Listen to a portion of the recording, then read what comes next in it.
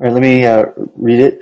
This is from the NIV. It says, "My heart, O God, is steadfast. I will sing and make music with all my soul. Awake, harp and lyre. I will awaken the dawn. I will praise you, Lord, among the nations. I will sing of you among the peoples.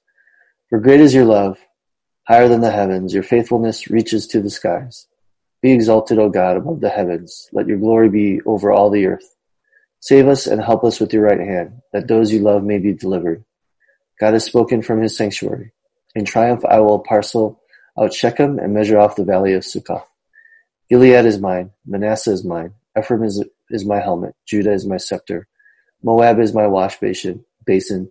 On Edom I toss my sandal. Over Philistia I shout in triumph. Who will bring me to the fortified city? Who will lead me to Edom? Is it not you, God, you who have rejected us and no longer go out with our armies? Give us aid against the enemy, for human help is worthless. With God we will gain the victory, and he will trample down our enemies." So let's meditate over 108, and we'll come back and share our reflections. So let's engage together. What's beautiful about going through the Psalms, and especially this Psalm, is that it validates our human experience of the ups and downs. Like, sometimes we're ready to praise him, others we're down in the dumps. And I know when, just in general, when we struggle or we're having a hard time or we're down, one of the questions that typically pops into our heads is, like, is this normal? Like, is this okay? Like, am I the only one? Like, this can't be right. Like, there's something wrong with what I'm thinking, what I'm feeling, what I'm experiencing. There's something wrong with me. And, the Psalms validate our human experience that no, it's not good or it's not proper, but no, it's not necessarily something's wrong with you. It's, you're human, and we go through all these different emotions and different feelings, and we're weak, we're strong, we're up, we're down, we're good, we're bad, but yeah, thank you, Sam and Jasmine. I'll just share, and still feel free to piggyback, and hopefully every time each one of us shares, it kind of triggers something in our hearts that kind of encourages us, like, I agree, or I have a different point of view, or it made me think of this. But I was fixated on just the first verse. My heart is steadfast, and I'm like, wow, what does that mean? How can I reach that place, where no matter what, I'm steadfast, no matter what craziness is happening beyond me, I'm steadfast. Depending on different translations, it's, Lord, I'm confident. I'm confident with you, or some of the other expressive translation is, Lord, my heart is ready. My heart is ready to praise you, and that's why I sing. And it's, just sitting in that, like, man, that's where I want to be. That's a great place to be. Like, I'm confident, I'm strong, I'm steadfast, I'm immovable. My heart is ready, and the expression of that is, I'm free to sing praise. I'm free to worship. I'm free to express all of these things. But I find it interesting because he says that position, or he has that position, not because of some victory, not because everything's going well, not because everything's peaceful. He says it, verse 6 tells us, it's not in a time of happiness or peace. It's in a time of Lord, we're in trouble here. Like, you need to rescue us. You need to save us. You need to answer us. And so I found that very, very eye-opening, that he is expressing his confidence and his steadfastness. Like, it's opposite of what, like, after victory, or when I'm feeling happy, or when I'm feeling good, that's when I typically am like, yeah, Lord, I'm confident. But no, he's saying, actually, we're in big trouble here. We're in a battle here. We could get our butts kicked. We could get wiped out. You need to rescue us. You need to save us. You need to answer us. And verse 11 was quite challenging, like quite a struggle, because depending on the translation, the tone is really different. Like, it's either like really harsh, like God, you left us, man. Like you abandoned us, or it's sarcastic even. It's like, are you going to be with us? Like, are you going to forget about us this time? Like, are you going to join us? Hello, So it really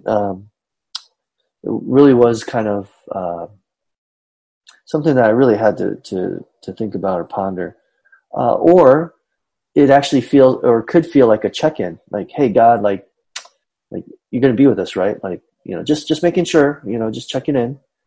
And so it's kind of, like NIV says, is it not you, God, who have rejected us and no longer go out with our enemies? It's kind of like calling God out, so I don't know. It's something that I had to, but he ends the psalm with, God, with only you are we victorious, and you can trample down the enemies. And, the point of asking for human help is worthless. Like, what's the point of that? And it goes back to you. So basically, only through God can we be successful. And I just want to end with that, because I think, that's the reality, right? It's only through God that we can be successful. And so, and based on who he is, maybe we can have that confidence and steadfastness in verse 1. And the imagery of a mask, the mask causes us not to be able to communicate, or maybe it muzzles us, and maybe it prevents us.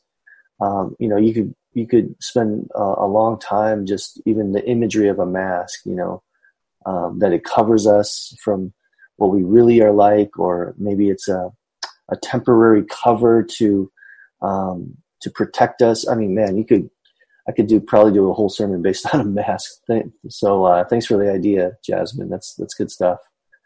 Let's go to God in prayer, and let's use this psalm as the basis that we can be steadfast, we can be confident, that we are ready, and that we will continue to praise and we'll continue to worship. And so let's pray that. And even we're fighting a battle with not against flesh and blood, but against the principalities of the air. So let's just meditate and pray and spend time with the Lord. Once again, let's pray for Emmy, and let's pray for Julian, that as this theme of this psalm was, Lord, we're confident, but we need rescuing. We need you to save us. We need healing. We need schools to be open safely. We need help through the struggle. Let's pray for those who are struggling with depression and mental illness, because it's the longer this goes, it's affecting people very profoundly. People are needing hope, and so there's a lot of mental illness going, and challenges with our hearts and our minds. And if there's any other prayer requests, please go ahead and put it in the chat. Let's pray for our businesses, business owners. Pray for our schools.